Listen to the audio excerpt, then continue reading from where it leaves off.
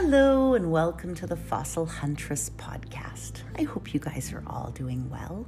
I was chatting with some folks earlier this week about fossils in the Vancouver area and particularly the Cretaceous outcrops along Vancouver's North Shore. So I thought I would take you all there today.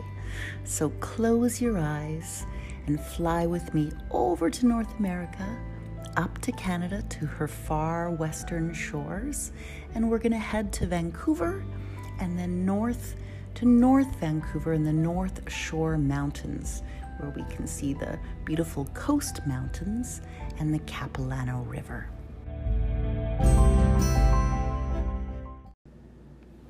I'm truly blessed to live in Vancouver in British Columbia. It's a spectacular mix of mountains and forests, lowlands, inlets and rivers, all lovingly wrapped by the deep blue of the Salish Sea.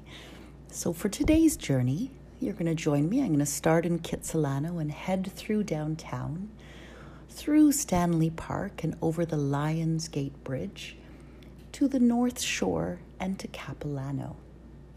So as we head there and we kind of peak in the center of the Lions Gate Bridge and we look to the north, you can see the Coast Mountains and a wee bit of the Cascades tucked in behind. And we can also see the Capilano Reservoir. So it's just between the Lions to the west and Mount Seymour to the east on Vancouver's North Shore. You may have hiked out to the Capilano Suspension Bridge or to the Capilano Reservoir. So it's that bounty of water that flows directly into your cup if you live in Vancouver. So if you look down from the reservoir, you see the Capilano River as it makes its way to the sea and enters Burrard Inlet. The Capilano River on Vancouver's North Shore flows through the Cascade Mountains and our coastal rainforest down to the Capilano watershed en route to Burrard.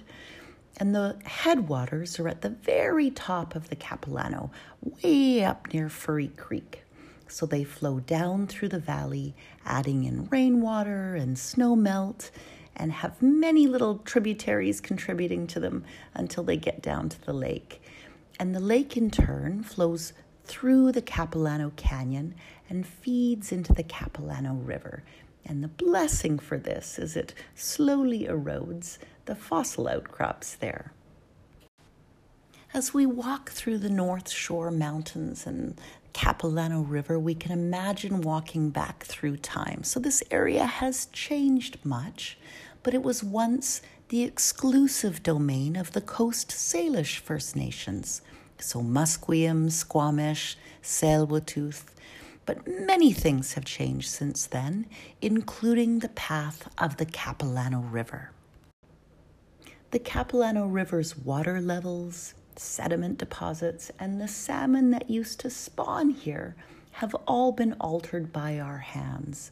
And we have Ernest Albert Cleveland to thank for that, both for the loss of that salmon, but we can credit him with the fresh water that we drink from every cup, because it is caught and stored in a dam that bears his name. So the Cleveland Dam was his vision to capture the bounty of the watershed and ensure that it made its way into our cups and not the sea. Both the water levels and a good deal of sediment from the Capilano would flow directly into Burrard Inlet if they were not held back by the 91-meter concrete walls of the Cleveland Dam. So while it was not Ernest's intention, his vision and dam building had a secondary impact. In moving the mouth of the Capilano River, he altered the erosion pattern of the North Shore and unveiled a Cretaceous plant fossil outcrop that we know as the Three Brothers Formation. The fossil site is easily accessible from Vancouver and is best visited in the summer months when the water levels are low. So the level of preservation of the fossils are quite good. The state in which they are fossilized, however, was not ideal, so some of them are preserved as debris. So imagine the little eddies that gather along the edge of a stream or delta that kind of create mashed bits of plant. So some of them are found whole, and some of them are mashed up. The Cretaceous species you find here are found only in the sandstone. So you'll see bits of exposed shale in the area, but these don't contain any fossil material.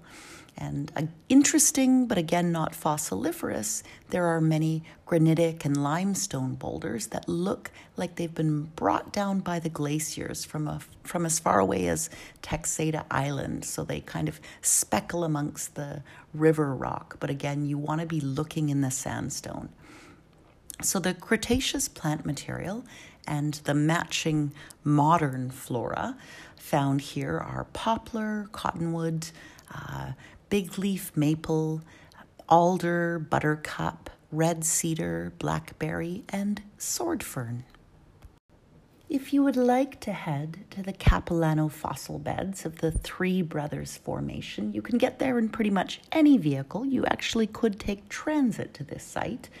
From downtown Vancouver, drive north through Stanley Park and over the Lionsgate Bridge, take the North Vancouver exit towards the ferries, turn right onto Taylor Way, and then right again quite quickly at Clyde Avenue, Clyde, and look for the Park Royal Hotel. You can park anywhere along Clyde Avenue where it's legal to park.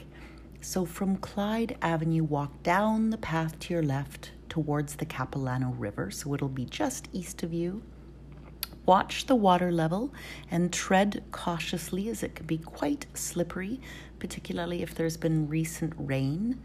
And you want to look for the beds of sandstone. So they're about 200 meters north of the private bridge and just south of the highway bridge.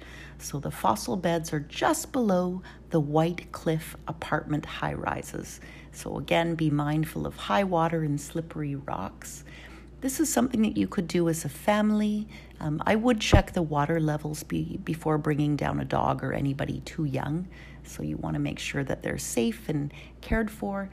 And the fossils here can be in orange or gray or beige matrix. And you should recognize some of the plant materials for what they are. So if you look around, in a perfect world, this is actually perfect, the trees that grow around that river today are the same trees that you'll see embedded in the sandstone at your feet. So I hope you have a wonderful time out there. And if you do find something, do let me know and send me a note. And I'll talk to you guys very soon. Take care. Bye-bye now.